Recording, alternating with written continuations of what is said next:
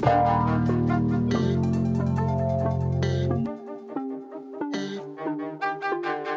Friday, November 3rd. Happy Friday, everybody. The return of the one and only Riley Davis. If you hear any, applause in the background, that's Theo Davis just rooting on his father, triumphantly cheering a huge return. We're so blessed to have you back on the show, Riley. Congratulations and welcome back. I appreciate it. I don't know if you can hear Theo now, but he's a little fussy. And I'm just going to say this might be a generational performance by me if I can somehow get him to fall asleep while on this podcast. I'm trying to give my wife a break, let her go to sleep. So, yeah, I'm working with him right now. He's on my lap. You can't see it in the YouTube video, but I got a nice little cradle going right now. But, yeah, good. If anyone can make it work, I think it's you, Riley. And he's probably not fussy. He just knows that I'm on the other end of this call, and he probably wants to get his little jabs in, like he knows how to do. But just go ahead and go to sleep. You can give me another time, Theo. It's all right. Hey, Natalie actually told him he had to be nice to you. Like, I'm not lying to you. Before I got on this pod, she told him he had to be nice to you tonight. Respect. The wildest thing here to me is that you are trying to put him to sleep while podcasting. There's just no, if you do that, that's an insane, SportsCenter top 10 moment. I just don't see how that goes hand in hand as a fellow father. I mean, it is called Sleepers, so it's fitting. We could just start singing lullabies. Should we do a lullaby hour to start the show? I only know one lullaby. What's your lullaby that you know? Lullaby, go tonight, go to sleep, little Theo. Your starting point guard is Paxson Wojcik. That's all I got. It's pretty good. I'm not going to lie. All right. For the sake of time, we're doing this the night before. That's our new rhythm. We coerced Riley into this. Riley wanted tomorrow morning, but the team player that he is shows up with his son in tow, and we get this done for the people. But because we've been doing nighttime episodes, it's taking me forever to edit. I'm just up to 2:30 in the morning. So we're going to get right into the episode. But I see that Carter is once again doing some sort of dinner bit. This looks like a Bell's beer cart. What do we got here? Yeah, it is. It's something that caught my eye. It's Bell's Oberon Eclipse. It's a citrus wheat beer. I was buying some toilet paper just before we go to New York this weekend. To watch my wife on the marathon, and I was I saw it at the front counter, and it just kind of caught my eye. So thought I'd buy a little 6-pack and have one while we record tonight. Are you trying the first sip right now? Mm-hmm. Give us a quick little review. That is honestly delicious, truly. And I'm not an Oberon guy either. It tastes completely different than Oberon. I saw Oberon Eclipse, and I was like, this is really good. Okay, I love the original Oberon, and I've been eyeing the Oberon Eclipse, but I've been a little bit afraid that it's too different from the original. Pull the trigger. Not an Oberon guy? No, I think Oberon stinks. The only reason I support it is because, I used to support it because, people that I know used to work there, but once they were done with it, I was done faking I like Oberon. I think it's absolutely overrated. Yeah, so what Cart's alluding to is my wife used to work at Love. I didn't want to. You told me not to dox you. Yeah, I meant not where I live, not where my wife used to work. That's a very different thing, sir. Okay, sorry. It's okay. Yeah, my wife used to work at Bell's. It was great. We got a bunch of free beer. Coincidentally, I got a lot healthier when she stopped working at Bell's. I'm glad that looks good. I also want to just quickly fixate on the fact you said you're going to New York. So you were out buying toilet paper? Were you buying toilet paper to bring to New York? Or were you going to have a bathroom emergency between now and when you leave for New York? Well, I just knew it was on the last strand before I left. So if anything went down tonight, which it was bound to go down tonight based on my dinner, I don't got to really let y'all know that. But I knew I needed a full roll at my arsenal. It was bound to go down tonight. That's my line. It's those magnesium mocktails. That's what's keeping you. That's what's keeping you regular and probably a little too much. So Riley claims before we clicked record that he's been keeping up on the show, and he was going to drop some tidbits early in the show to let us know. Magnesium mocktails, I suppose, is one. Do you have any others that you'd like to allude to? Yeah, I got a couple because look, I'll be real. When Theo was born, I kind of went off the grid for a couple of weeks. I feel like that's justifiable. I wasn't really listening to any podcasts. Last week when I wasn't on the show, there was some implications were made that I wasn't meeting the sleepers halfway. when this is a trifecta that I'm fully invested in. So first, I wanted to say again, I take the high road. I'm a man of integrity.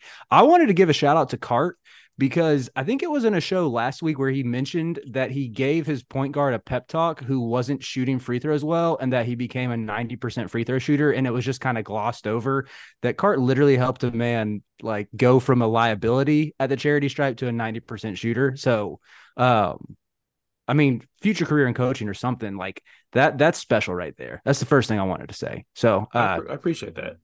Kids at home, make sure you remember that Cart has real ball knowledge, has real experience. I think you'd be a better motivational speaker than you would be a coach. I just want to say that real quick. Do you agree with that? Me? Yeah. No, because like once someone didn't buy into my motivation, I'd be like, well, just give up then. If you're not going to buy into what I'm spitting right now, then just go ahead and give up because I'm not here to convince anybody. I'm here to motivate. Okay. All right. Continue, Hustle Riley. and motivate. Yeah. Second thing, I got a prop for this one. Wow. You have the guy shirt. It's the same Caleb Love shirt that guy wore on this podcast a couple days ago. And I just wanted to say, I had no idea that guy's mom went to UNC. When you combine that with the fact that he has a 4.6 GPA, let me tell you, there's nothing more than Carolina students love talking about than their high school GPA, especially their first 2 years of college. Guy, I don't know what year he is in high school, but there's a very real chance within like 3 years, he's going to be a student at UNC, and me and him are going to be doing live shows at the Dean Dome after UNC games, breaking it down. So keep working hard, guy. Keep working. We're not a school podcast, but like we need you to keep those grades up so you can be in Chapel Hill. I would be so proud if that ever happened, first of all. And second of all, I'm just realizing Riley's correct. We aren't a school podcast. Does that mean like, did we give Guy a roster spot just to raise the Sleepers GPA? Is that what we did here? I mean, speak for yourself. I went to the Harvard of the Midwest and I graduated magna cum laude from Albion College. So please respect me. Is it Laude or Laude? I like saying Laude because it's like a little fancier, but I'm pretty sure it's cum laude. I think it's loud. That's how they. Gee Wizzy, did you ever get any cum laude, magna cum laude, summa cum laude? No. So my whole academic career could be summarized by Kalel Ware's career path.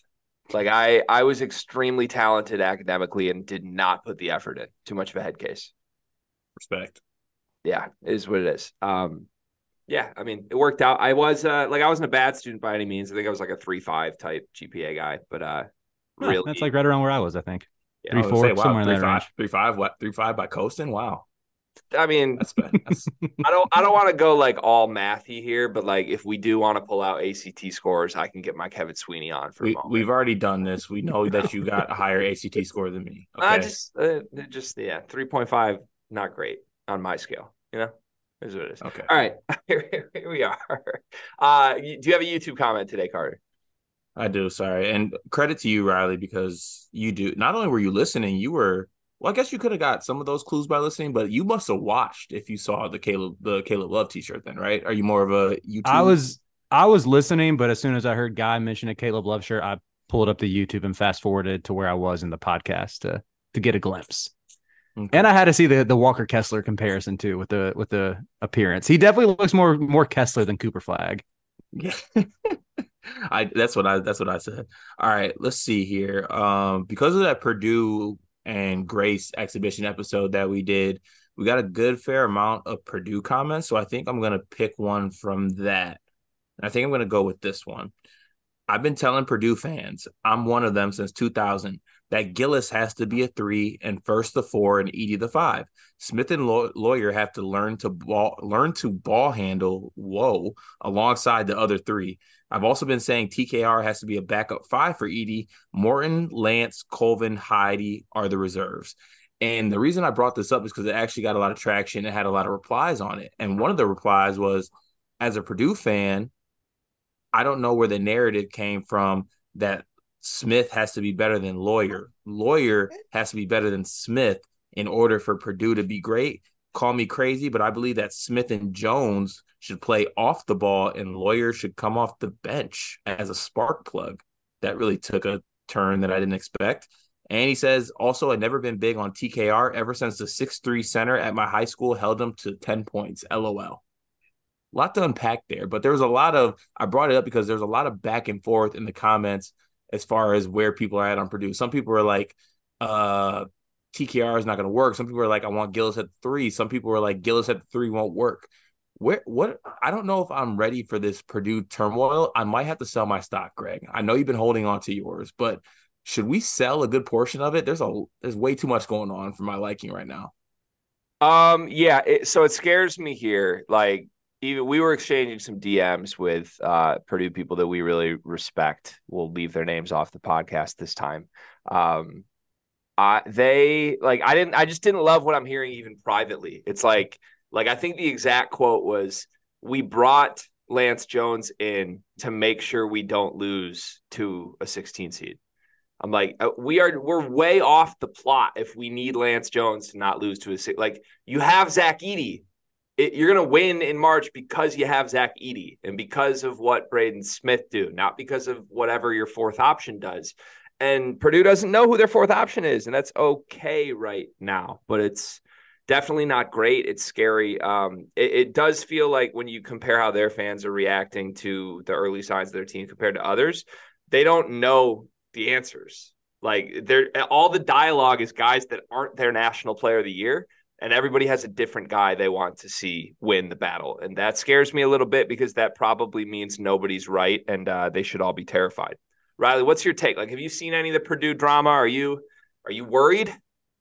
I was a little worried they lost in the exhibition game to Arkansas just because, like, I think Arkansas has a lot of questions with how they shoot offensively. I wasn't expecting, like, Leighton Blocker to look like a SEC Freshman of the Year contender against them. Yeah, y'all hit on the turnovers of Braden Smith. I think it's kind of a ludicrous take to say that Lawyer is more important. I feel like Smith is the one who makes it go, and he's just so much more dynamic on ball. Yeah, the Jones bit, like, I don't know. That dude, he seems so insignificant. Like, you got to get Colvin involved. Like, that's if you want to, not let what happened in March happen again, add that dose of athleticism. Stop prioritizing. Like, how long has Jones been in college? He's been there for a good minute. What is this, like a fifth year, and like he's 6'1", volume shooter? Like, yeah, develop the young guy. Right. See if that pays dividends. I think March.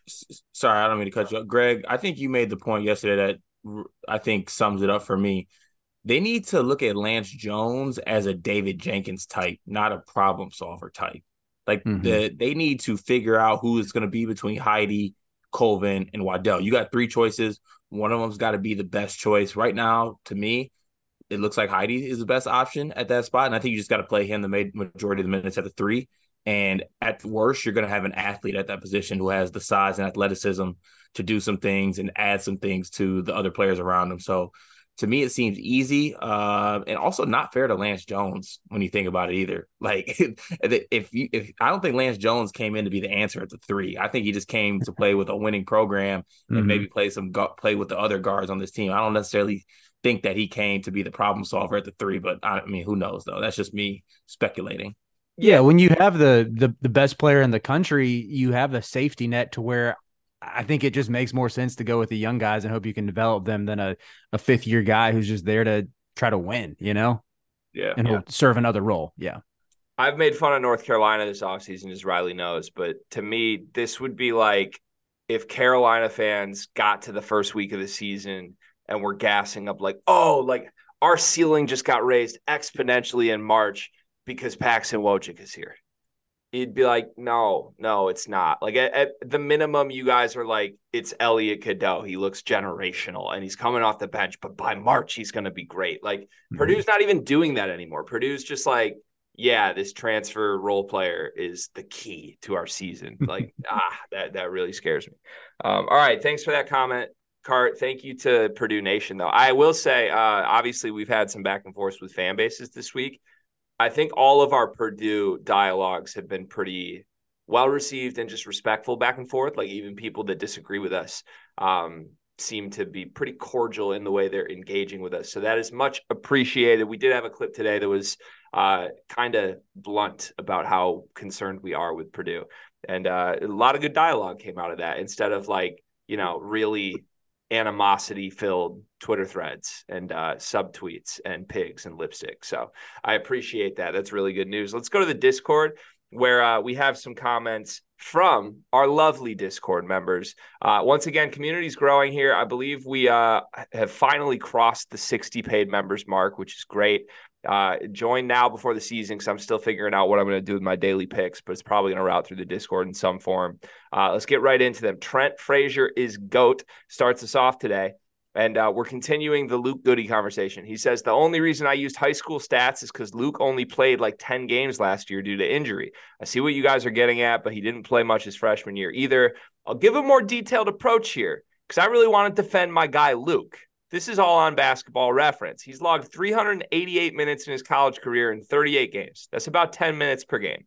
13% usage rate, 53% true shooting, 2.5 threes attempted per game in his career, 38.7%. Carter, are we coming around on this at all with Goody, or is this argument a dead end for you? I mean, I respect his argument. I respect the numbers. I respect the ability to type in bballreference.com. I want to see it. Like, I'm going to watch a lot of Illinois games this year, and I think Goody's going to get his fair amount of chances. And if he hits shots, great, play him. But if he doesn't, it's looking like other guys like Damas deserve to be on the floor to hit shots. And they maybe have some other guys, even, I mean, I don't even know, maybe even Guerrier in that spot could be a guy who can knock down shots. I think right now it's a year of opportunity for Goody. Like, if he hits shots, he's going to play. If he doesn't hit shots, not going to play. Like, really simple for him. So I guess we'll see. He's one of the guys I believe in as a shooter. I think I brought up the other day, like Ty Berry, even though the percentages don't match up, I believe in that kid to knock down shots. I believe in Luke Goody to knock down shots. Now it's just a matter of if he does it or not. Yeah. Yeah. I don't know. To me, there's guys who say they can do something, and then there's guys who do it. And Luke Goody right now is a guy who says he can shoot, and everybody says he can shoot. Then go make shots. Like, he's been on a couple teams that could have used a guy who just makes shots instead of says he can make shots. And I get it. He's been hurt. That's difficult. Injuries are part of the game. Like, are we confident he's going to make it through a season healthy? And right now, he was supposed to start this year, right? Like, a week and a half ago, Luke Goody was penciled in as a starter. And then we got to the exhibition game, and he's coming off the bench, and Quincy Guerrier is in the starting lineup.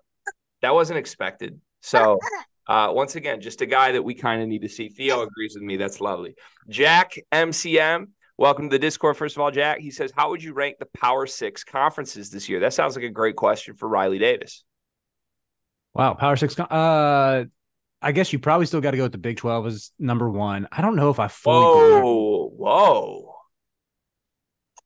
I don't know if I fully. I feel like I don't know if I fully believe that, but it's just like history's on its side. I'm just like, I'm getting lower and lower on Kansas by the day, and I feel like Kansas carries some serious weight for that league. Is there a second team in the Big 12 that's not Kansas that you like more than the third best team in the Big East? I mean, yeah. I mean, maybe Texas. I was gonna say any of the three.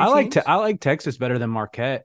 For the Big East right now, I have UConn and Creighton, and I'd take Texas over Marquette. I think for me, the fall off in the Big East after that third team is exponential. And I don't think that damn, that dude just got rolled up on. Sorry. I don't think that the fall off in the Big 12 is as bad. Like, you go down the list of the Big 12 teams, like, who's in that 4th to like 6th range? Like, Kansas State.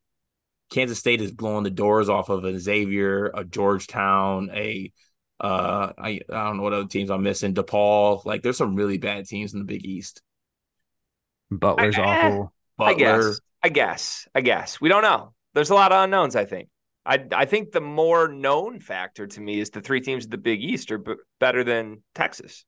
I think that's a little bit of a stretch. We like Texas on this show, but like, Marquette was fringe top 5 in the country most of last year. UConn, defending champ. I'm definitely taking Houston over Marquette too. I keep forgetting about Houston. I like Houston way better than Marquette, dude. Like that, it's a formula that works year in, year out. Like, doesn't matter who's on the team.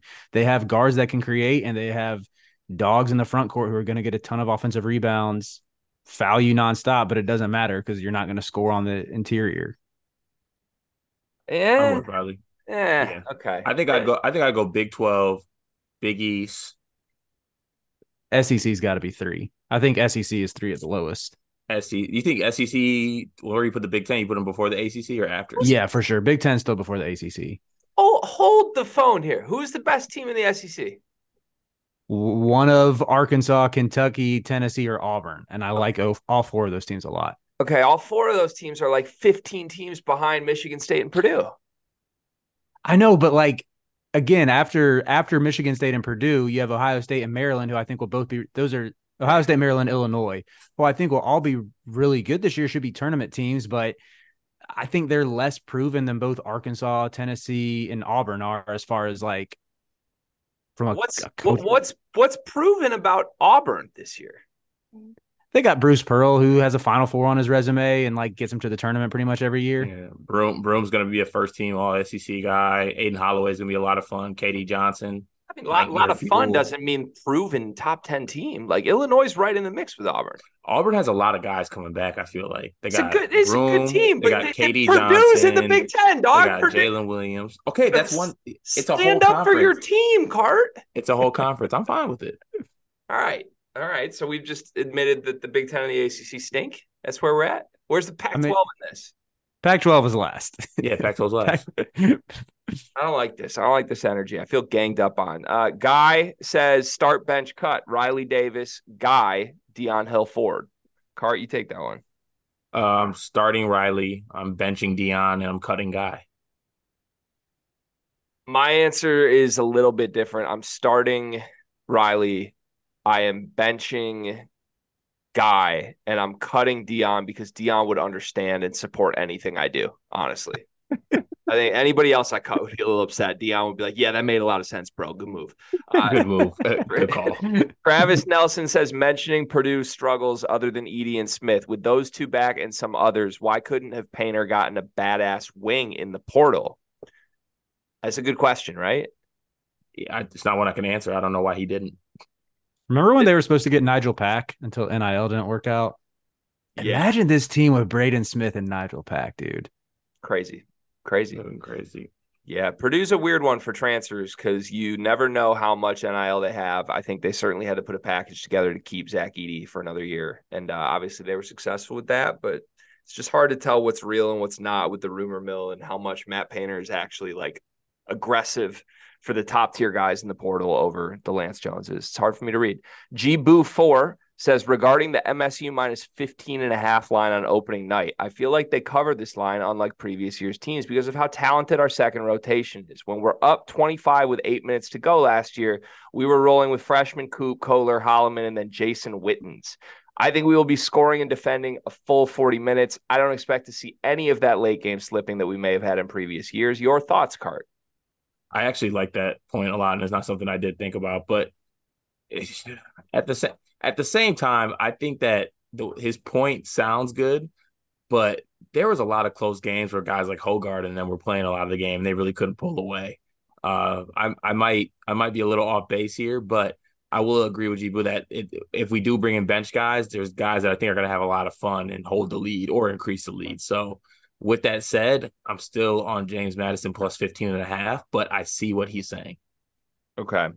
I don't know. I haven't looked over James Madison's season preview, but I feel like they beat up on really bad teams. Like they're going to blast some teams by like 30 or 40 and just run them out of the gym, but they can't do that against high majors.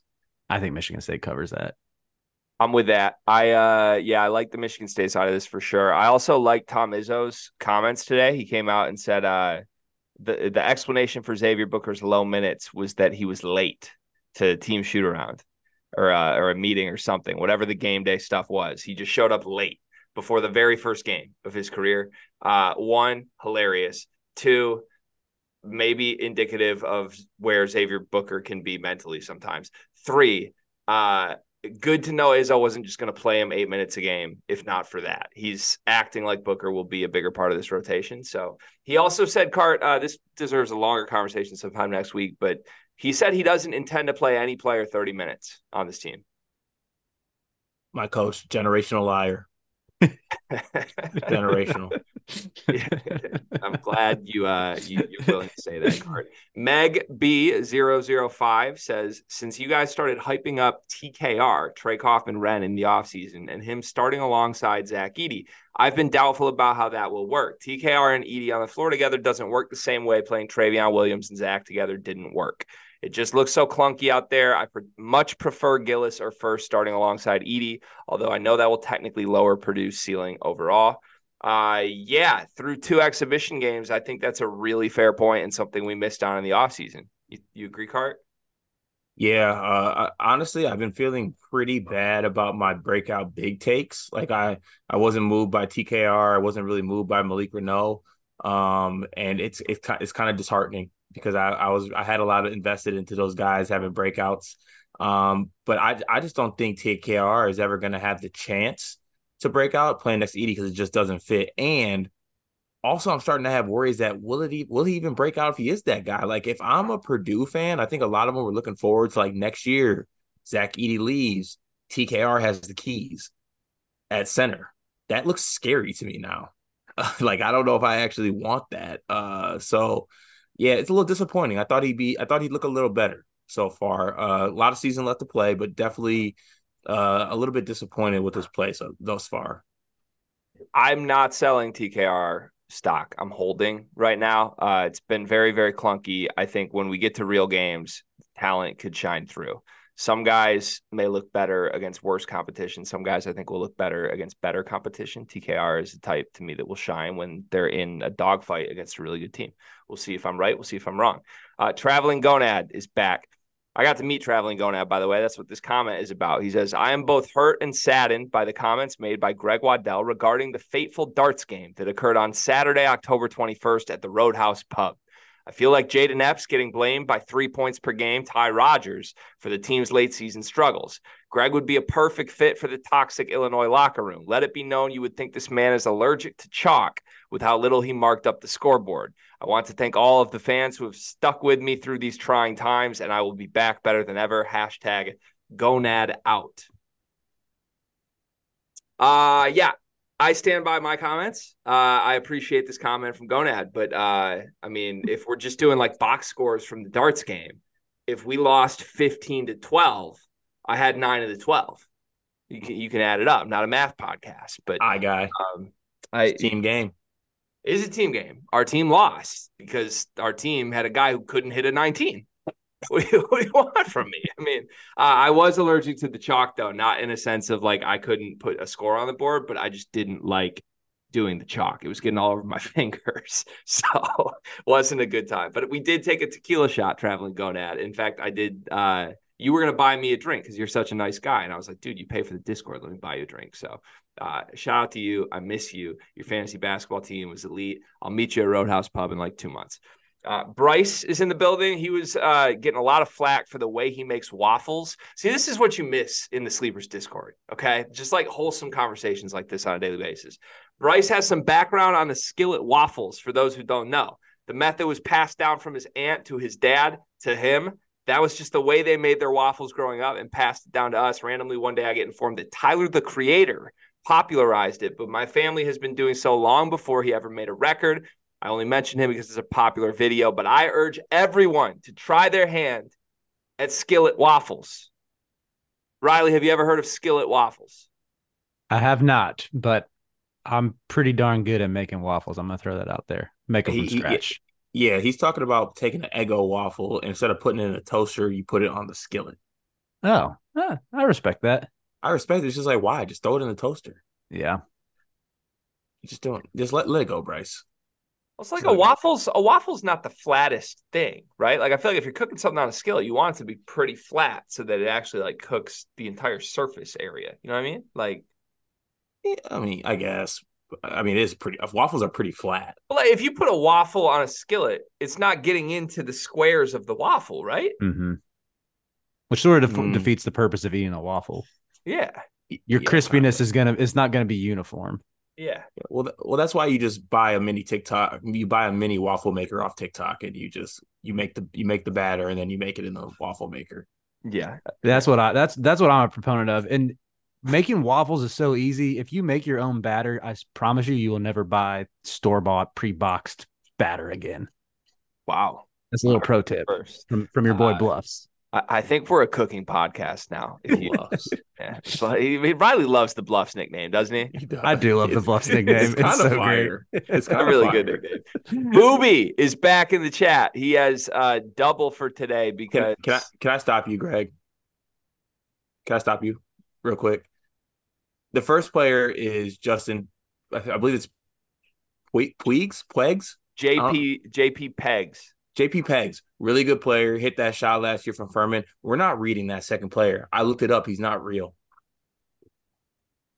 Are you serious? Second player is not real. Actually? Actually, I typed that name into Google and I did not find a player. He tried to get us. I'd give you so much credit for deciphering this because I 100% would have just read it. Nope, he made it up. Can we read his name? I copy and pasted it into Google. Hard, he's real. I just Googled it. He's real. For real? Yeah, he's on the Iona basketball roster. Yeah. Yeah, this guy's real. Oh. He played at Stetson the last 4 years, and now he's at Iona. This is a real player. The player is Weeza Panzo. That's a real name, Weeza Panzo. He says, this is my deepest grab so far. This is Booby speaking, of course. Panzo just excites me for what Tobin Anderson could be cooking over at Iona. He's a grad transfer from Stetson, shot 47% from three. The research checks. Cart, you said you Googled this. I Googled it and immediately found Weeza Panzo. Yeah, I got no comment. I thought I had him. What a plot twist. Booby, you almost had us, but I think you have us in a mental pretzel anyway right now. Jonah Freeman, Jonah Freeman's here helping out Booby. He says a good friend of mine's a player for Stetson. I can confirm that Weeza is legit. You thought there was this whole conspiracy in the Discord trying to get you, Cart? Yeah, I didn't even read that part. That's on me. Two different witnesses. Fam has a comment on Bluffs Friday. He says, can we get a State of the Union on hashtag Bluffs Friday, given the shift in show release times? Hashtag Big Breezy. Big Breezy himself. Do you want to comment on the change in recording times? I'm here. I will be here. You're not a system player. You are the system. I am the system. That's a great quote. That's a great line. That's such a bar. Another question specifically for Bluffs from Fam. He says, what's your go-to celebratory meal? Oh, great question. First thought that came to mind was like a lobster tail or something, and I feel like that's very on brand for what Fam thinks of me. The more blue collar meal would be buffalo wings. Like I just would any buffalo wings, or like from a certain spot, or your own. Like I mean, there's a place in Chapel Hill called Four Corners that has really good wings. That would probably be my go-to in the area. There's some better places in Charlotte though when I'm back home. I thought for sure you were going to say you hand batter your own wings, and that's the only way to do them. I mean, I've made wings on the grill before. Grilled wings, smoke them a little bit. It's different, and I'm pretty good at doing it. I'm with you. Go say it. Riley's at the top of my list of people I would like to go to their house and be treated to a meal from them. Oh, anytime. If the boys come south for a college hoops to go, you know where to find me. Do you hatch your own eggs? I do not. Okay. What type of question is that, man? No, I like picture. Like, do we have chickens? I literally picture myself waking up in the morning. I get a stretch. I go hit the nice coffee maker. And, Riley's playing with Theo. I look at Natalie, I'm like, hey, Natalie, good morning. And she's like, would you like some breakfast? And I'm like, I am a little hungry. I could do like something. She goes, oh, just go grab a couple of eggs from the coop out back. I'm like, oh, okay. And I just go pop a few in there. And she makes me a nice scrambled eggs. I will say she has thrown the ideas out before of having chicken. So you're not that off base. Yeah. She's a vegetarian environmental studies major who is one with nature. So I think that's sort of been a dream of hers to own land and have chickens, which is very different than me. I'm way more bougie than that. But you're this deep in a Davis household fantasy that Riley's wife, Theo's mother, is making eggs for you. Well, because Riley's busy with Theo. I have so many follow-up questions about this. Cart, you had a guess where Bluffs would have his celebratory meal at. Do you want to speak to that? Well, it was a joke, Bluffs, just throwing this out there. But I thought you would go to like a Denny's or like a Golden Corral to like humble yourself, but also like just eat with normal people, but like have a nice little meal. If I was gonna pick a place like that, I'd probably go to like IHOP. Hey, IHOP slaps. Good choice. Do love IHOP. Craig, another question for Bluffs. Everybody is so happy the Bluffs is back in the building. He says the timing on this admittedly got considerably worse after Riley skipped last week, but I still need his thoughts on this tweet. And then if you open up the tweet, this is a tweet from Alec Lewis, and I'm just going to read it word for word. Kirk Cousins said Creed was playing again pregame. Quote, it was good morale. Some of the players went to pray in the locker room, but before they turned the Creed off. Quote, Harrison Smith made a good point, Cousins said. He said, guys, this is the prayer. As a man of faith myself, there's nothing more than I would love is to start my day off with prayer and Creed. So that might make me no, I can't jump on the Vikings bandwagon because I'm already on the Lions bandwagon. Come on, division rivals. But I respect it. Still staying strong with the Lions bandwagon thing? Oh yeah, one pride, baby. Okay, nice. Can't believe we traded for DPJ. Let's go. Michigan man coming home. Basketball Jones wants to know from Bluffs, is it okay to take a date to the Cheesecake Factory? No. What? She will not be impressed. Menu's way too overwhelming. Y'all are both going to leave feeling full and gross. Like, pick a place better than Cheesecake Factory. That's crazy. I thought that was like a hint at the Drake bar. Like, why you got to fight with me at Cheesecake? No, it was actually a big social media discourse about taking dates to Cheesecake Factory. And a lot of people felt the same way Riley did, which I can't get over. I mean, Cheesecake Factory's safe. The huge menu. They're going to have something everybody wants. I've never been to a Cheesecake Factory. Of course you haven't. What the? Is that like a crazy thing? Is it? Yes, man. I don't know where a Cheesecake Factory is. Like, where we're is going? A Cheesecake Factory? We're going to one. It's actually not. It's not bad food by any means. It's just the Yeah. menu's enormous, and if you're trying to impress a first date, I guess like if y'all been together for a while, there's probably nothing wrong with that. But if it's a first date and you're trying to impress somebody, I'd probably be a little more creative. Can like two platonic friends go to Cheesecake Factory? Yeah. Yeah, that'd be fine. So, like, are we going to go to a Cheesecake Factory, Cart? I would love to go to Cheesecake Factory with all you guys. Honestly, Sleepwalkers meetup at Cheesecake Factory might go up.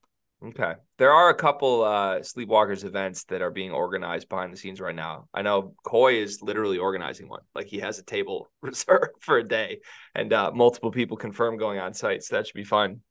Final comment of the day is from Malik Perry, and I don't even think this is necessarily something we should read on the show, but it's in the comment section. So, Malik, I got your back. He says, would you guys be interested in a fan segment at the end of the season? I already have one in mind.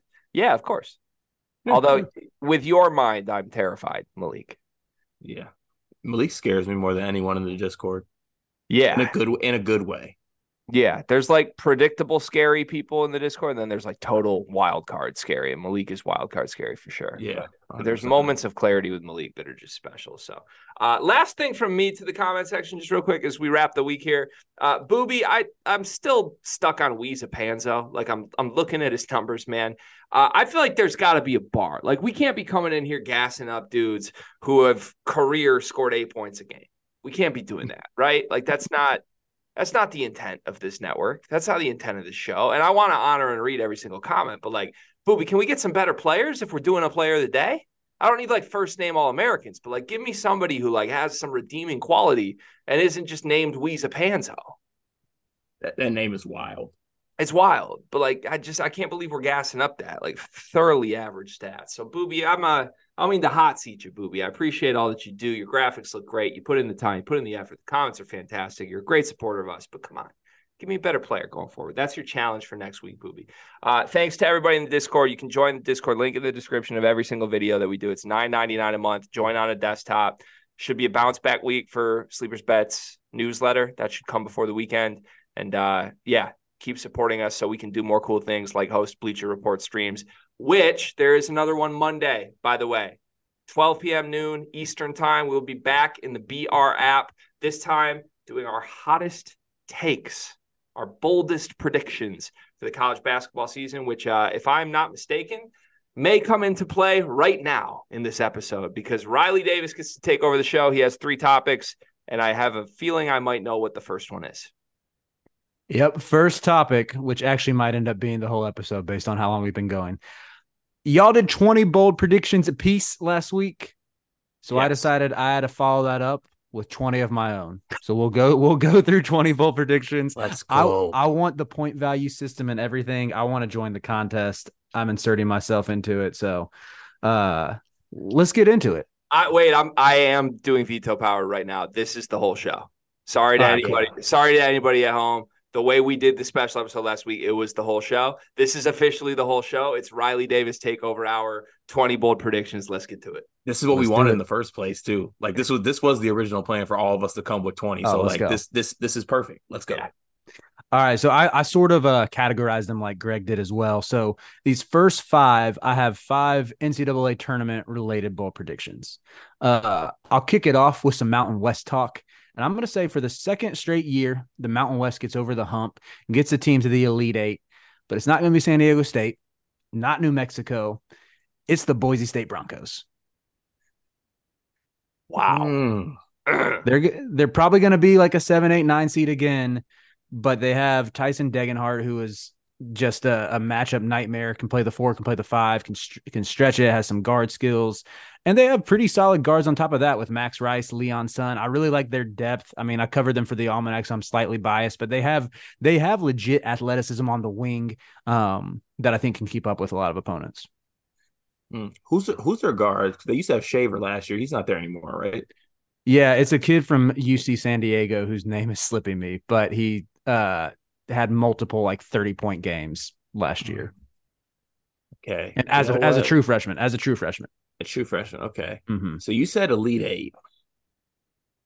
I can't give you a lot of points because you said Elite 8. I feel like we can only get 5 for that, Greg.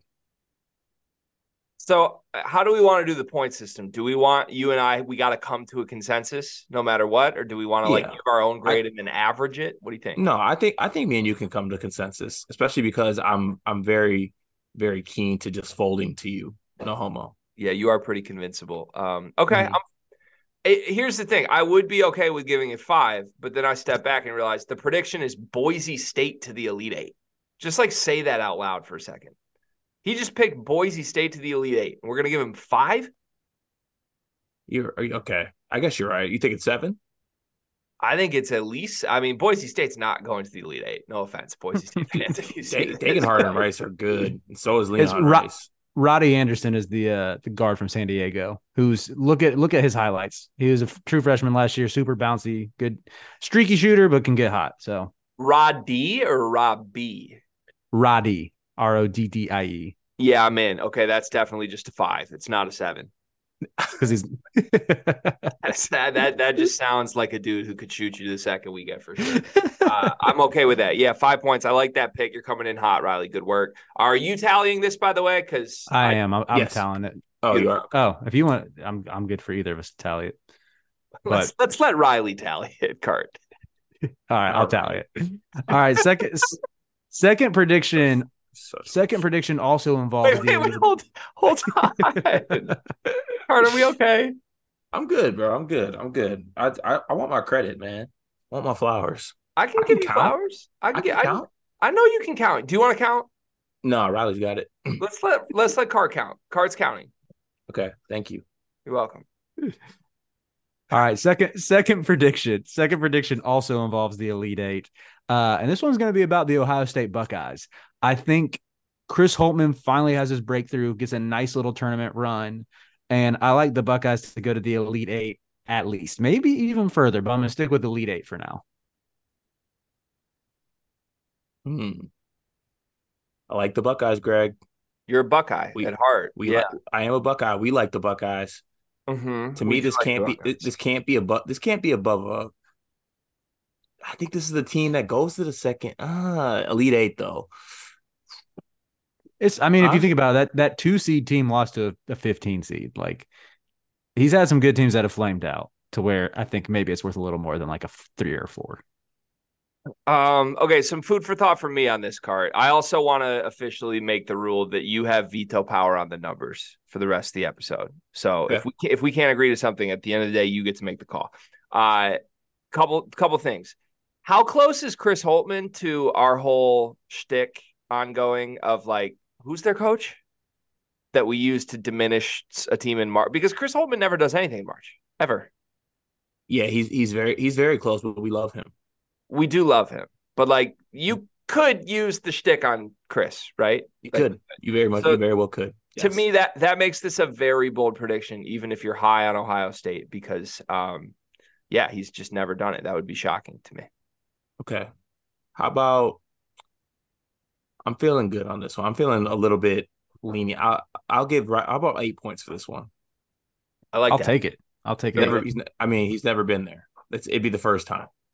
I also have a theory that Riley's going to just have 19 predictions of teams to the Elite Eight, and then he's going to end up hitting 8 of 19 and feel really good about it. That's not true. That's my last Elite Eight one specific. This next one might be based in a little wishful thinking, but I have an inclination here. UNC with more turning wins than Duke.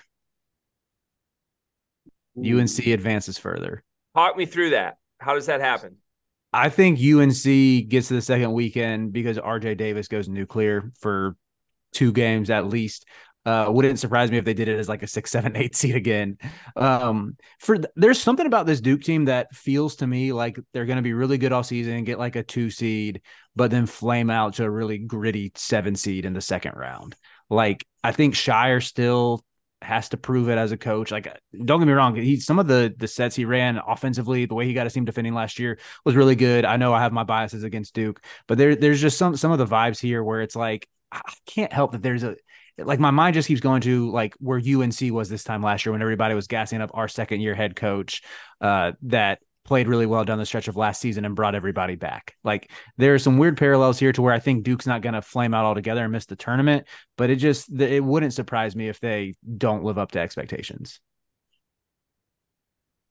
I must say, I was very much impressed, and I know it wasn't against a really good team, but Duke looked really goddamn good last night against Pembroke. Yeah, their defense was crazy. They looked scary good, and I know it was against Pembroke, but I see the vision, especially them playing Proctor, Roach, and then McCain at the 3. Like that scares me. So I honestly think this is pretty unlikely. I'm kind of buying into Duke after that one little exhibition game, which I feel bad about, but at the same time, like even Flip was moving extremely well and looked better than he ever did before. So I would give this a 7 because UNC is still good, but I think it's unlikely to happen. I'm fine with a 7. I would have had it around a 6, I think, which is weird because I'm way more down on North Carolina than you guys are, so I should be grading on a tougher scale. But yeah, I don't know. The tournament's fluky to me. If you would have said better regular season, I would have given you like 10 points for this. But yeah, tournament, anything could happen. Mm-hmm. All right, next one, we're going to move to one of Cart's favorite bits of who's their coach. Marquette is an 8 seed or lower. They're a bubble team this year. There's always a top 5 team that disappoints. They'll still get in the dance. They'll still be solid. Omax is a huge loss, and I don't think like they're banking on Joplin taking a leap. They're banking on Cam Jones taking a leap. Like they weren't great defensively last year, and Omax was so important to them. Is it possible we see a little Tyler Kolek regression? Like that's where I'm standing at with this. I think Marquette's going to disappoint a little bit. Greg, you want to start with this one? Are we quantifying? What was the quantification of how bad they are? Is there one, or is it just they're disappointed? Yeah. Oh, 8 seed or lower in the tournament. 8 seed or lower. So, I think the Big East. Sorry, go ahead, Greg. No, I want to say 10. Yeah, that's 9 or 10. I think it's 9 or 10. I think Marquette's really, really good, and I think outside of the top 3 in the Big East, there's a drop off. Even though I think the Big East is great because I think those 3 teams are great, but I think they're all going to rack up a lot of wins against those teams. So yeah, I'm perfectly okay with that. That deserves a lot of points. I'll be shocked. I'll be more surprised if that happens than anything else you've said so far. Yeah, 10. I think they could have a regression, like you said, Riley, but the regression Mhm. will be to like a 7 seed, not an 8 seed or higher. Like, yeah. So Yeah. I'll give you 10 for that. That's a bold one. Mhm. And last one for the tournament predictions. Pac-12 gets 5 teams into the NCAA tournament. This one I barely believe. It's very contingent on Jalen Tyson getting a waiver because Cal is my like surprise team. Wait, you're counting Cal as the 15 that makes the tournament? Yeah, I Yeah, want to 10. believe. 10. Well, wait, let's talk 10. through who the other outcomes are because he gave himself the out. He didn't just pick Cal to make the tournament. Right. I He said 5 he teams. gave himself the out of the fifth team. So like they Arizona. they had 4 last year. Arizona State was 1. They I were don't in the think playing Arizona. though, weren't they? What'd you say? They were playing though, right? Yeah, but that's Hey, playing we'll certain. count it. If it's field of 68, it counts. Okay. Yeah. Okay. So I Uh, I don't think this is that crazy at all because UCLA, Arizona, USC, Colorado should all be locks, and then I think Oregon and Arizona State both have chances. yeah. Okay. Yeah, you're right. Utah has a chance. Yeah. I, So I this, wasn't willing to go fully bowl with all the way with Cal, but I don't know. There's something about the Golden Bears I want to buy into. yeah, I think this is weak. I would give this like a 2. I don't think this deserves much. Yeah, I'll go 2 on that. I agree with All that. right, I'll take it. I'll take And it. I love you, Riley Davis. Don't get me wrong, but I think that's just going to happen. Hey, I swung Yeah. for the fences with a couple of those. So I'll take a Yeah. lower. I'll take a Credit lower credit to number. you by throwing Cal in there to get me off my pivot when I just completely overlooked that the 15 could be like Oregon or something. Good on you, but 2. Big Mark Madsen guy, Riley. I am a big Mark Madsen guy. Is this because you like loved him when he was a Laker or something, or just you like him? I mean, who am I? I'm not going to fool anybody. I didn't watch a second of Utah Valley when he was there, but I just know that he elevated them and they had some good offenses. So I was gonna say I feel like there's a non-zero chance you were like a huge Mark Madsen Lakers fan and had a Mark Madsen Lakers jersey. When Yeah, you like you were Mark Madsen for like 3 straight years from the years 7 to 10 for Halloween. yeah, I can see that. no comment. Moving on. All right, next category we have losers. So this is going to be teams that bad stuff is going to happen to. If that wasn't clear. So first one, this one really stings my heart to predict this. Kansas State misses the dance. Year 2 of Jerome Tang takes a turn for the worse. It's already been Naquan Tomlin's gone. Arthur Kaluma doesn't live up to the hype, and it's Tyler Perry and kind of a bunch of system guys that are not the system.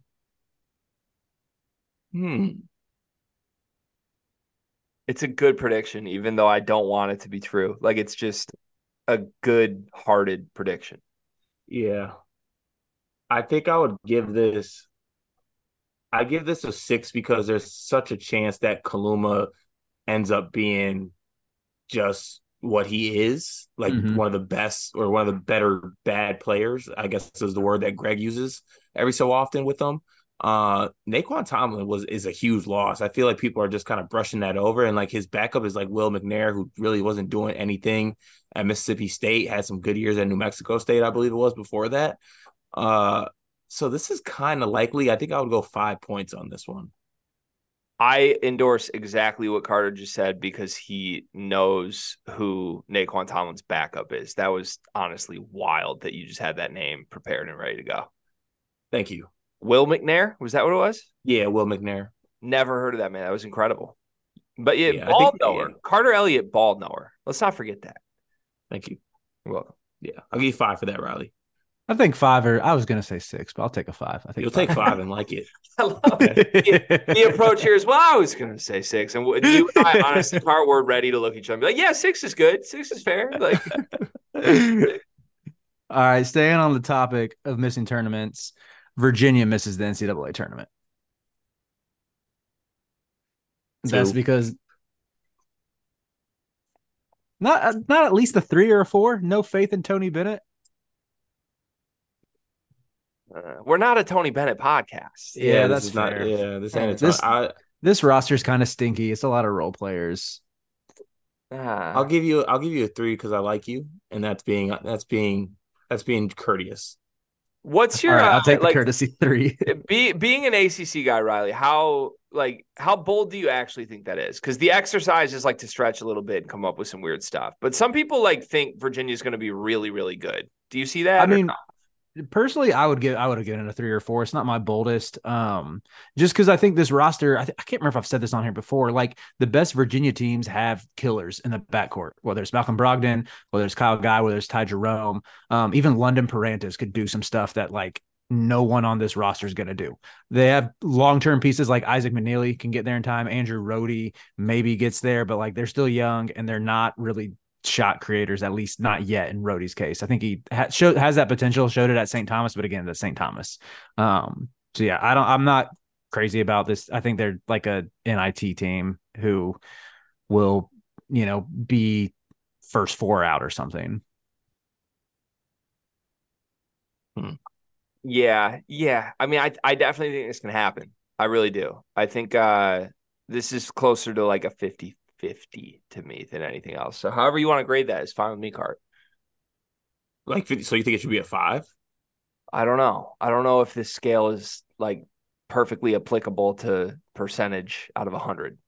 Let's give it a 4. Let me get my point back that I didn't get for the K-State one. No, you're getting a 2. Yeah, I don't like being negotiated to like that. Yeah, you're getting a 2, and if I get some more like negotiation lip out of you, I'll give you 0 for the rest of these, mister. All right. All right, I'll stick with the 2. Okay, next one. Can I get an Oberon check real quick from Cart? It's done. Okay, good. I was just gonna hold you accountable because you always do that with my coffees. So if you hadn't smacked it already, I was gonna, try to just pull a little fast one on you, but credit to you. Thank you. Okay, moving on. This next one, maybe my second favorite of them all. Because this comes straight from hatred, and because I think there's a very good chance it happens, but it's still kind of bold. Duke has a players only meeting sometime in January, and there is some sort of credible reporter or very strong, like Trilly Donovan or one of those anonymous type account rumors that it's a rookies versus the vets situation. Ooh, I love this. Where you have like so Jeremy Roach is getting pissed off that Jared McCain and Caleb Foster getting his minutes. And Kyle Filipowski sides with the vets. TJ Power might side with Kyle Filipowski, which could look very problematic. Filipowski sides with the vets in this scenario? Yes. I'm going Filipowski and the vets against the freshmen. Are there any other like of the middle ground guys? Is every sophomore enough? Like what side does Mark Mitchell take? I think if you're not a freshman, you're a vet. Like I think it's going to be this big freshman class starts having a little bit of beef with that, with like Jeremy Roach and Filipowski and Mitchell are both like, nah, we're battle tested with Roach. That's our guy. Like we love y'all young dudes, but we gotta have the captain's back. And Jaden Schutt's like standing in the corner, like, yeah, I need my minutes too. Okay, I do like Jaden Schutt sided with the. Wait, in that situation, is Jaden Schutt sided with the freshman that saying he needs more minutes? No, because isn't this scenario that the freshmen are getting the minutes, or are the freshmen upset they're not getting the minutes? The freshmen, I think it's the veterans. Oh man, I didn't think this far in advance. I think the freshmen are the ones getting the minutes, and the vets are the pissy ones here. Yes, that's what I was going for. Yeah, in that case, it's a 10 out of 10 prediction for me, both in caliber, in entertainment value, and also I guess I wouldn't say it's like completely impossible, but I think it deserves 10 points for how audacious it is. Yeah, I think I'd go 10 on that as well, just because of how I think the Duke team is made up and operated. They don't strike me as the type to get out of line. That's against brotherhood. How does Shire handle that if that happens, by the way? Like, is he prepared to handle a locker room like that?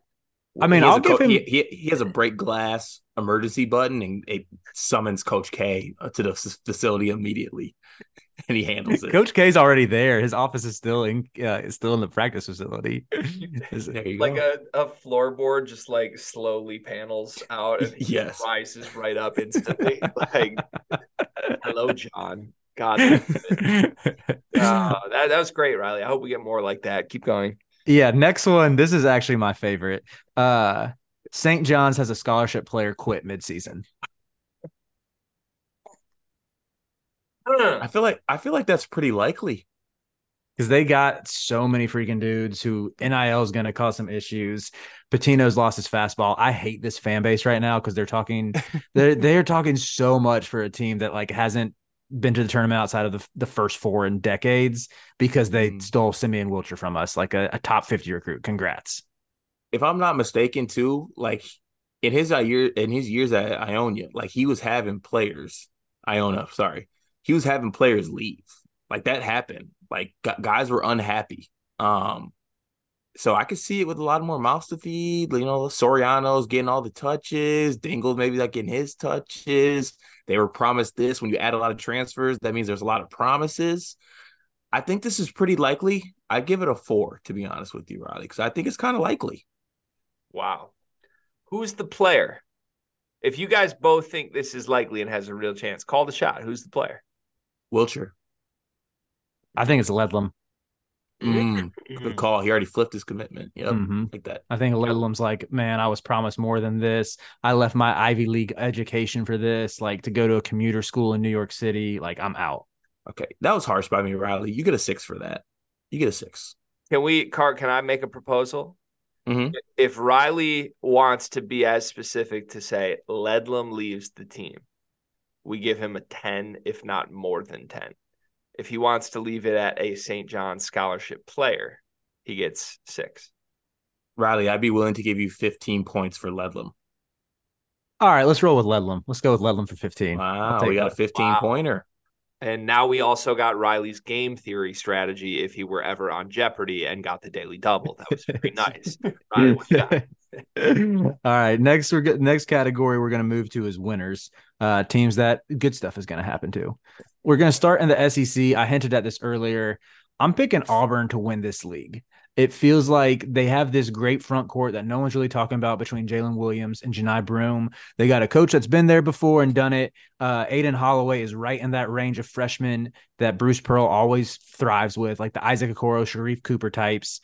And I haven't looked at their schedule, so bad research by me, but the SEC feels so like jumbled at the top. Any number of teams can win it. And I like Auburn's chances to sort of surprise some people and win it. Hmm. I like Auburn. I do like Auburn too, but I feel like that's a pretty bold prediction to say they're going to win the conference. Like that means they're beating out Arkansas, they're beating out Tennessee, they're beating out. I mean, Bama is in there too, Kentucky. Uh, hmm. I think I would give that a 8, and that feels a little bit harsh because I feel like it deserves a 9, but because I believe in Auburn, I think I'm giving it an 8. I'm good with 8. I would have said 8 or 9 probably for the reasons you just said, but I alluded to this earlier. I don't think there is an elite tier in the SEC. I just don't. We did our power rankings and had Tennessee 5th, and I think that was giving Tennessee a lot of credit after the Michigan State exhibition. They're a good team, but there's a lot of good teams. They're like, I think all those teams we just named are very good teams. And if Aiden Holloway is who we think he is, then I might take Auburn. Like, I think the betting value would be on Auburn before the season. So I like the prediction. I think it's more likely than people would think. I'm good with 8 points. Next one, we'll move to the Big 12. Again, hinted at this earlier.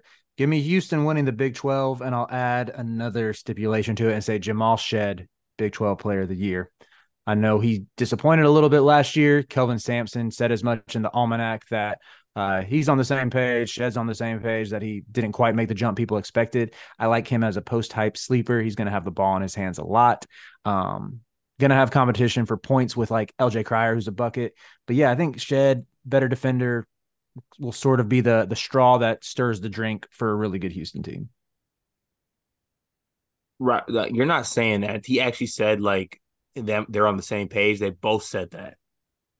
Yeah, I think it was essentially like that, where Sampson said something in the Almanac about how Shed, he might not have said disappointing, but it was essentially like Shed didn't quite take the leap that we wanted him to.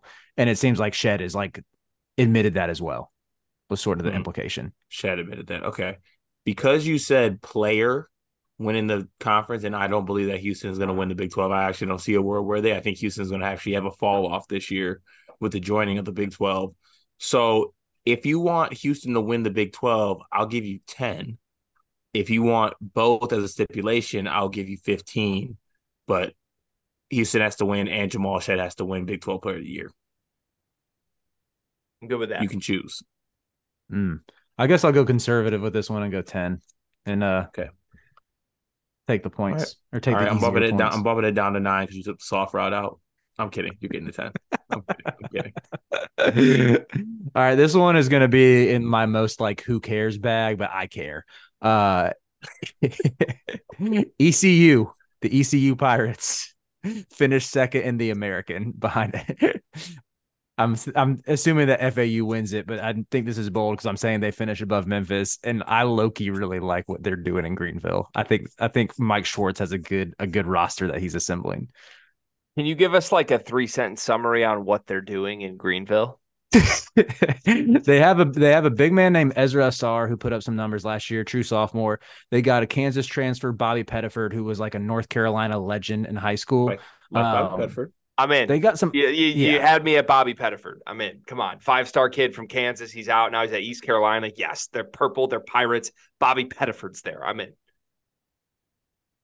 What's that mean as far as score? Yeah, what's that mean as far as score if you're in on ECU being second?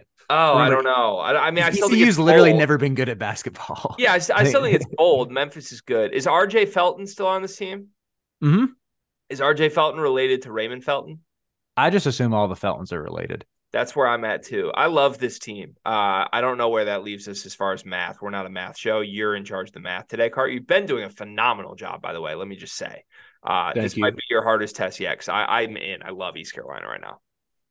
I still think this deserves a 10 because they've never been good at basketball. So I'm with you on it. Didn't Tristan Newton play at ECU? Is that where he came from? Mm-hmm. He started out there. Greg, how do you know who RJ Felton is?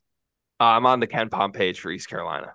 Oh, okay. I thought you just pulled that out of nowhere. I was about to be no, I don't have the ball knowledge that you do when it comes to like backup sixth men on teams. Okay. I will give you 10 for that one, Riley. That's just to give you a little recap.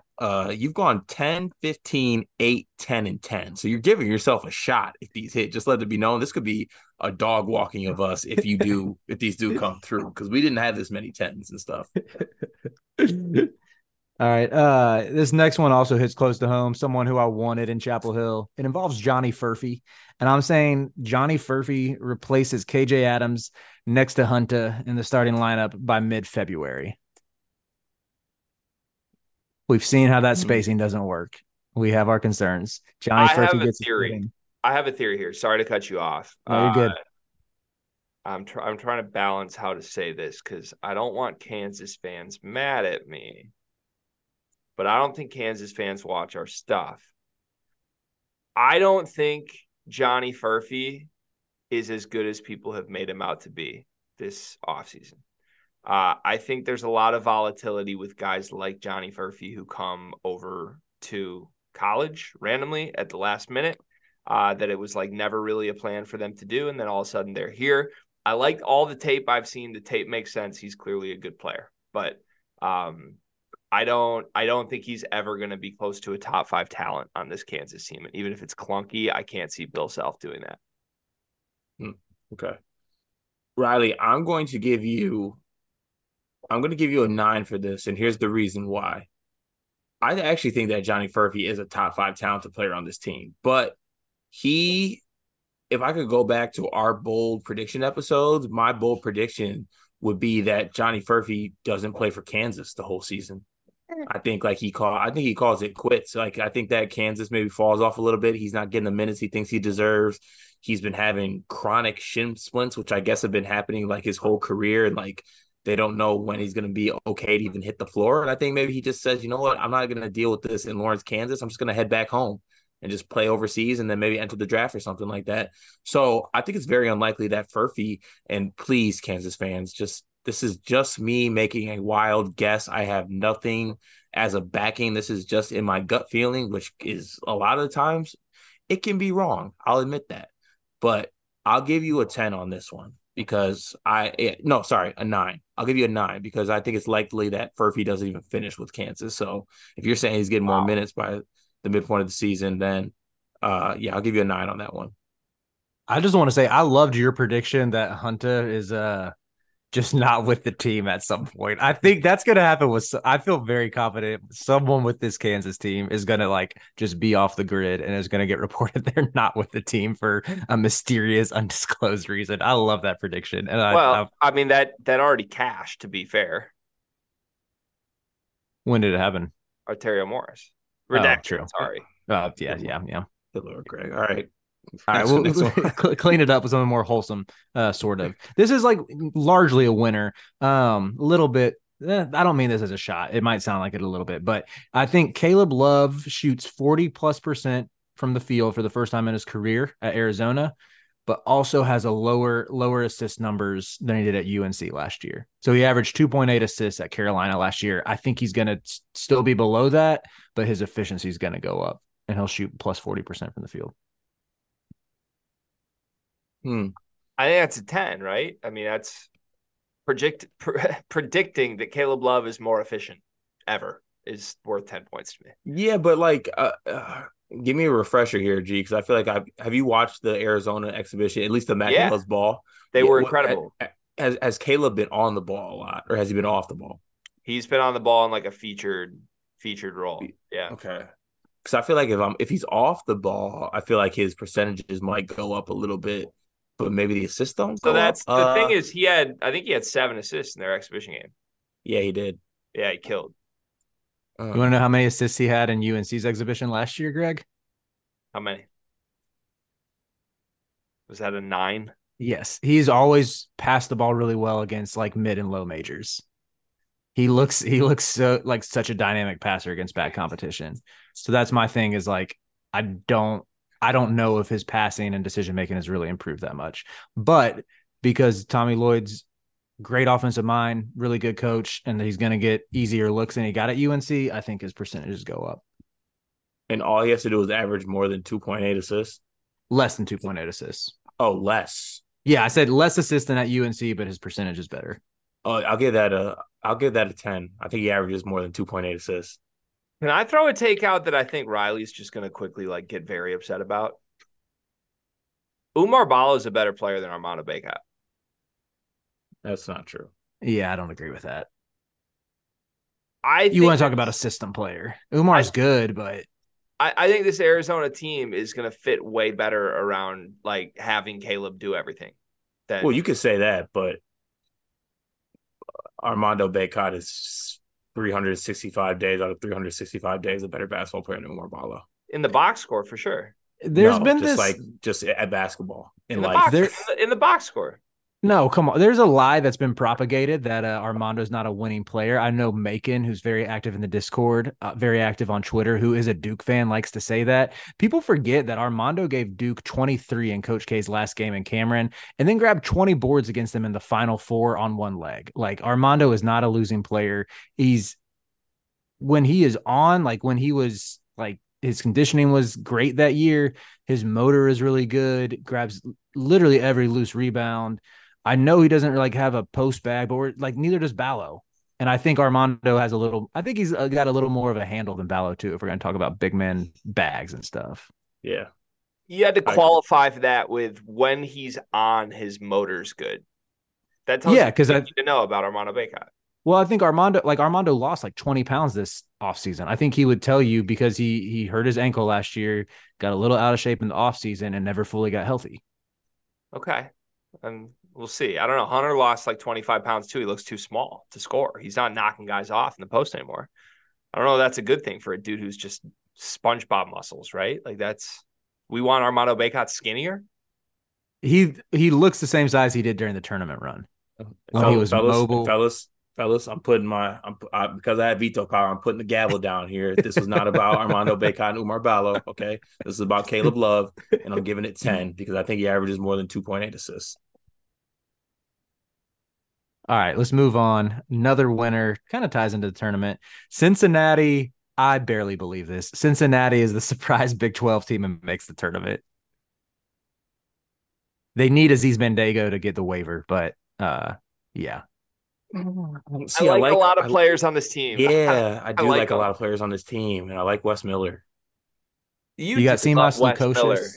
I do love Wes Miller. Do you have a reason why you love Wes Miller so much? You've always loved him. Well, I loved him at Greensboro. Like I loved him there, and it kind of carried over the Cincinnati team. And like I Landers don't Nolly, I liked Landers Nolly. I don't know if y'all realize like how lame of a school UNC Greensboro is and how uninvested that student body is in basketball. And the fact that he like got them to multiple NCAA tournaments is special. Hmm. I can buy that. I mean, I like the names on this team. I just like the more I'm hearing about like their exhibitions and the preseason stuff, it's like not That's exactly what's good basketball team. that's what scared me with him losing to SMU in an Yeah. exhibition. Yeah, I feel like I have to give this a 9. I think that's fair. I think this might be like let me do a terrible Big Ten comparison, but shout out Guy. I think this might be like the Nebraska of a different conference. Like bunch of fun dudes, bunch of box score scoring fun types, but you add it all up, they like go to overtime with the number one team in the country once, and it's a fun little moment, and then everybody forgets about it. I mean, remember when they beat Illinois in the non-conference in Wes's first year, and it was like, oh, Cincinnati top 25 team, and then no one heard from them again. Yeah. Yeah, Cincy is a sneaky great all name team this year, by the way. Day Thomas, Jizzle James, like they just got some dudes. I like it. yeah. I'll go 9. 9 is good. All right. Last one. This is everybody's a winner but me. This is God continuing to give his toughest battles to his hard to his wait, what's the phrase? Y'all know This is God giving his strongest battles to his toughest soldiers. Yeah, there we go. Like I said, Duke flames out second round, but in the days following after the game, Jared McCain releases a TikTok of sorts saying, I'm back. And Jared McCain is back for his sophomore season.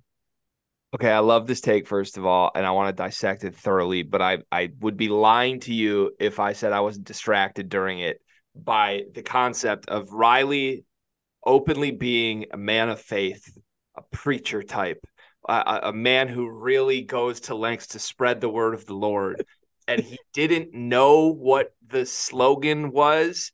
Well, because it's not in the Bible. It's like a cliche. It's not only not in the Bible, Riley. It also speaks to the fact that you are not necessarily one of his toughest soldiers because you have not been given the hardest battles because you are Riley Bluffs Davis, my friend, and you will preach on the behalf of the Lord. But I can't believe you did not know that phrase. Okay, I honestly I didn't even hear the thing. I was so fixated on that. Can you say it again? I said Jared McCain announces he's coming back for his sophomore season. And it probably happens pretty soon after Duke loses in the tournament. I need a time frame. Oh man. I love Cartman. I need one. Before July. Sometime in June. It happens at June in the very latest in June. I think this is going to happen. I think it's going to happen. You think he's coming back for his sophomore year?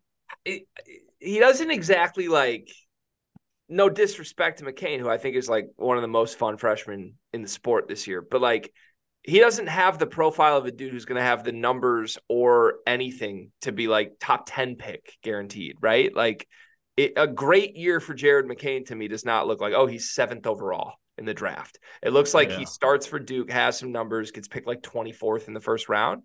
And we just saw Shire bring dudes who would have been picked there back. I don't know what's in the water in Cameron, but like that wouldn't be surprising to me really at all. I kind of feel like that's the motion that's been set from Flip and Proctor now. So you think this is a 10? No, I think it's less. I think it's less because I think it's going to happen. I think it's sorry. My apologies. Yeah, I think it's like a 4. Ooh, 4 is harsh. 4 is harsh. So? You said it. Wait, Riley, you said it has to be on TikTok, right?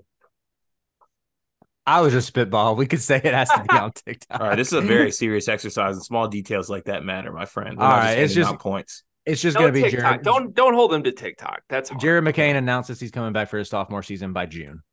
June 1st. By June 1st. 4 is harsh. I'm pulling my veto power. I think he's leaving. I'm going 6. I have a way more fun prediction than that. I know this isn't my prediction show. This is not. You're starting to try to make it yours. Tyrese Proctor announces he comes back for his junior year. I feel like that's a 10. Yeah, no chance. That'd be a 10. if it's out there. There's a That'd be insane. massive chance that Proctor isn't as good as everybody thinks. Yeah. I feel like he has his mind. It seems like both him and Filipowski have their mindset on like we're two and done. Like this is Yeah, national championship like or bust. And if it doesn't work out, we're getting good, paid. if they are good or bad, they're going. They will get drafted. It's just they want to play Mhm. good and win championships so they can do that and get drafted high, but they're going no matter what. I think there's a world Proctor's not a first round pick at the end of this year. That'd be bold. Unfortunately, we're not playing your exercise. Riley, on to your next one. All right. These last three, I have 17, 18, 19, 20 as a wild card, are awards. And one of them, there's even a subcategory of these awards called I'm pandering to Greg and Carter. That's insane. 17, Dalton Connect makes an All-American team.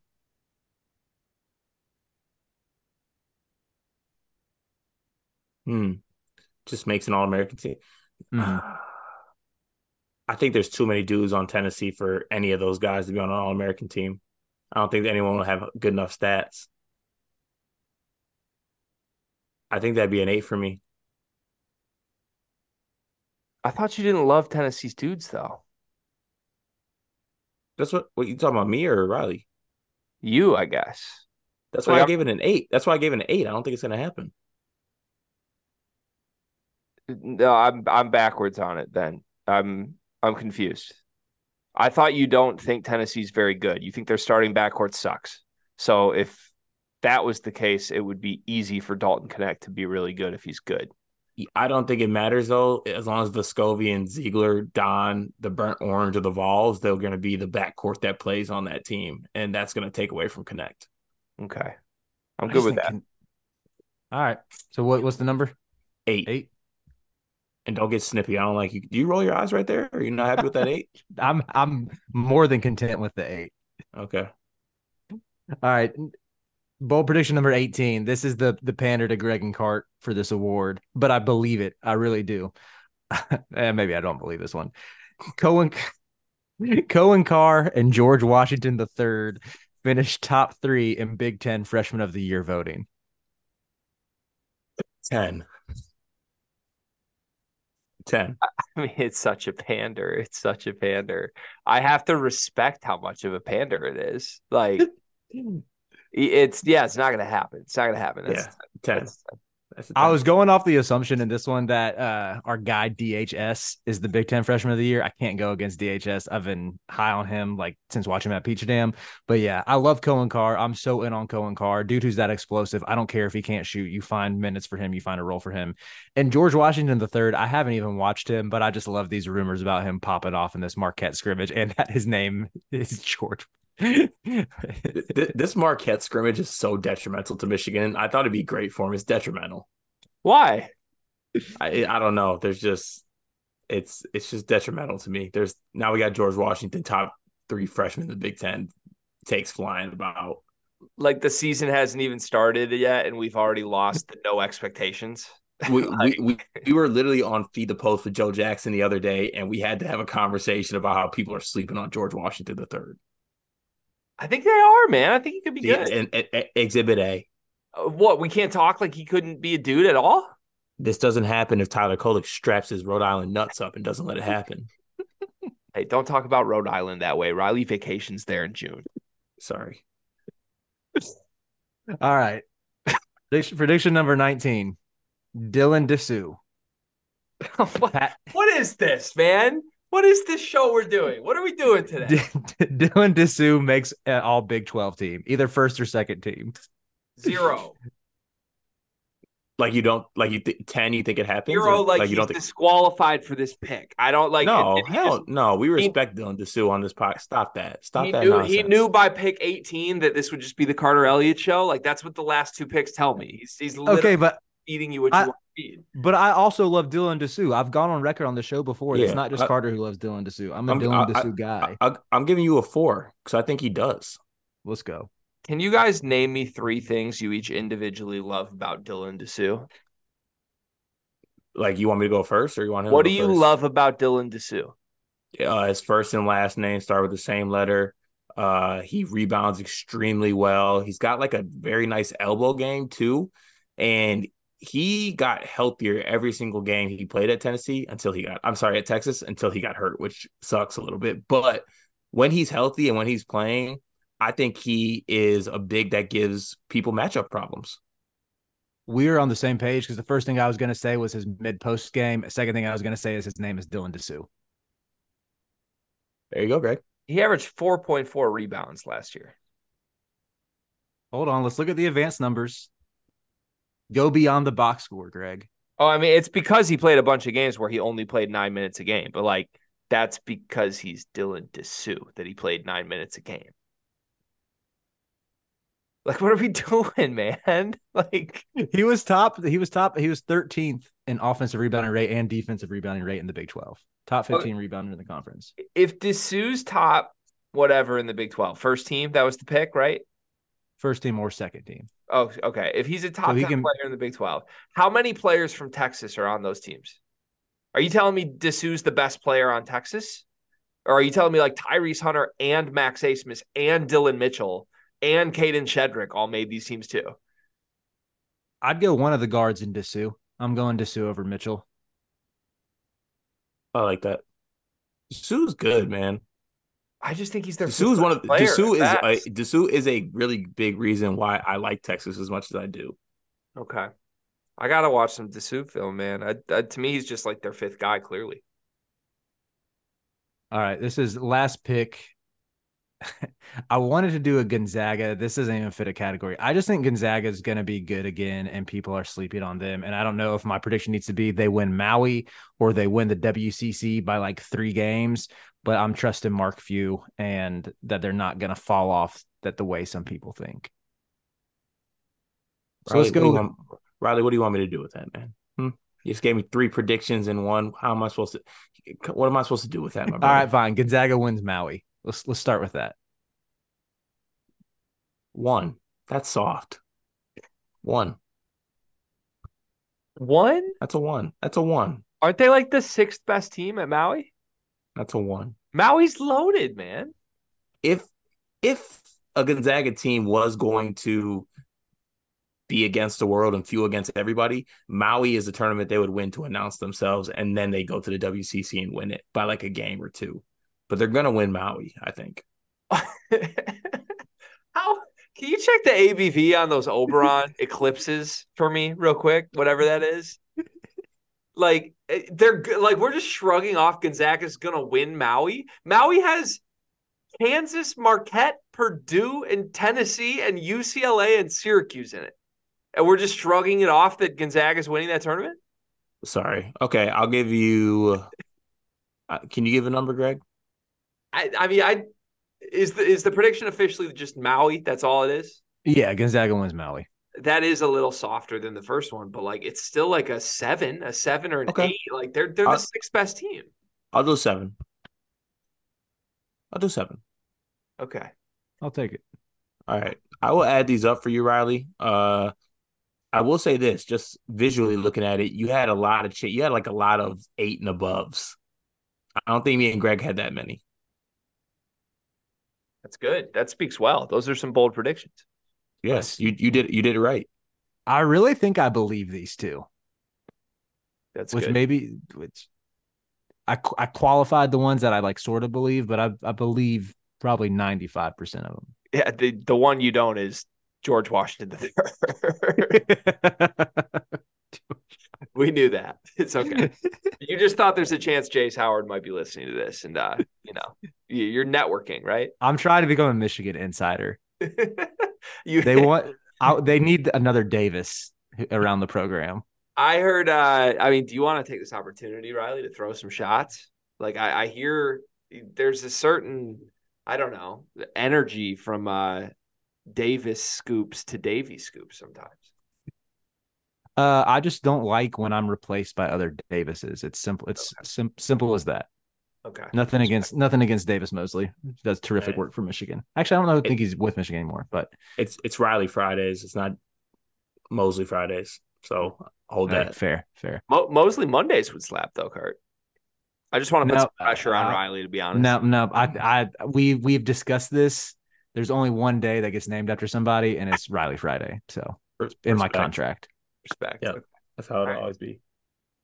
What's our number? Did we tally it?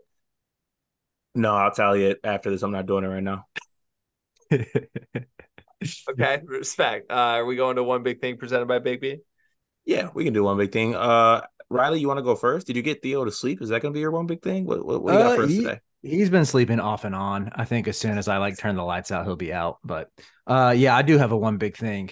And this, I don't know if this is a Midwest thing at all. I wouldn't be surprised if y'all are on this already, but I want to give a shout out to scarves because it's getting cold in North Carolina. It dropped from like the 80s to the 40s in a 2-day stretch.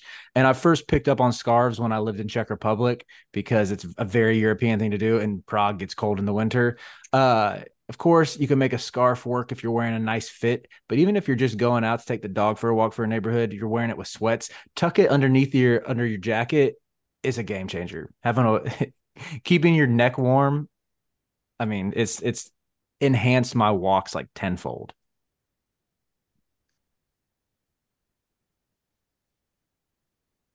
Riley, scarf discourse. You expected us just to move on after you just gave a scarf discourse. I'm telling you, try a scarf, man. I respect. I know you. it gets cold where y'all are at. But, I know I love you. I hear you 100%, and my neck gets cold. But I've always said to myself, like, if I ever got down bad enough where I got to a point where I started robbing people, the first people I would rob and look to rob, because I know that I can do it, is people that wear scarves. The idea that you've always told yourself that is so absurd. What?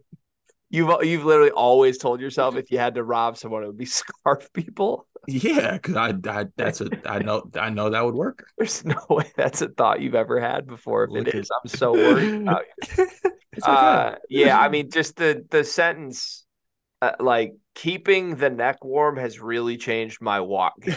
It's just like I don't even know what to do with that. I really don't. You're never gonna beat the allegations. It's why we love you, Riley. It truly is. You play such an integral role in the dynamic here. So thank you for the scarf discourse. Also, I have a weird feeling our Discord is going to absolutely love this. Yes. Our Discord gravitates to some of the most inane things in the world when we like bring up random shit instead of like our detailed basketball analysis sometimes. Like they wanted a channel specifically for stakes. So I can already see now there's going to be at least 3 people like we need a scarves channel and just exchange some scarves info. Hey, they've gotten a lot of good commentary on random topics this episode. I think we let our hair down a little bit more after dark. Yeah, something about these nighttime episodes, man. It gets everybody on edge in a variety of ways, which is a great segue into my one big thing. I want to just give a personal apology to my lovely friend, Carter Elliott. I've been very abundantly over the top mean to this man this week. I've been hard to him. Pause. I've said a lot of really mean things. I've just crossed the line probably more than normal. I don't know what it is necessarily. I think I've been overcompensating. I think I said it a couple days ago. Like my way of dealing with tragedy is through humor, but I think I've been taking my humor out in a venomous way on Carter Elliott because we've been on so many calls together. We did the Bleacher Report thing, and I just kept making jokes about this man in every single way. So, Carter, I appreciate you putting up with me. I'm sorry I crossed the line this week. I'll be better next week. I'll get some good sleep. I don't work this weekend, which is great. And then in like a week, I don't work at all anymore. So honestly, I think I'll be a little more refreshed going forward. And I appreciate your kind words and support while I just slandered you at every stop this week, Cart. I guess I might just be oblivious, or I'm good with it. Like I don't think you really said anything mean or out of line or out of the ordinary. So you just go ahead and operate the way you want to, my friend. And if that's what you need, go ahead, let me have it. I'm also an easy target. I really only have myself to blame. My one big thing actually is a live one big thing. Okay, fellas, I had a same game parlay, right? Same game parlay going. Okay. I had Deontay Johnson, 40 plus yards. That hit pretty easily. That hit in like the first quarter. Okay. I had Derrick Henry receiving yards over 12. Hit that about the second quarter. Felt good about that.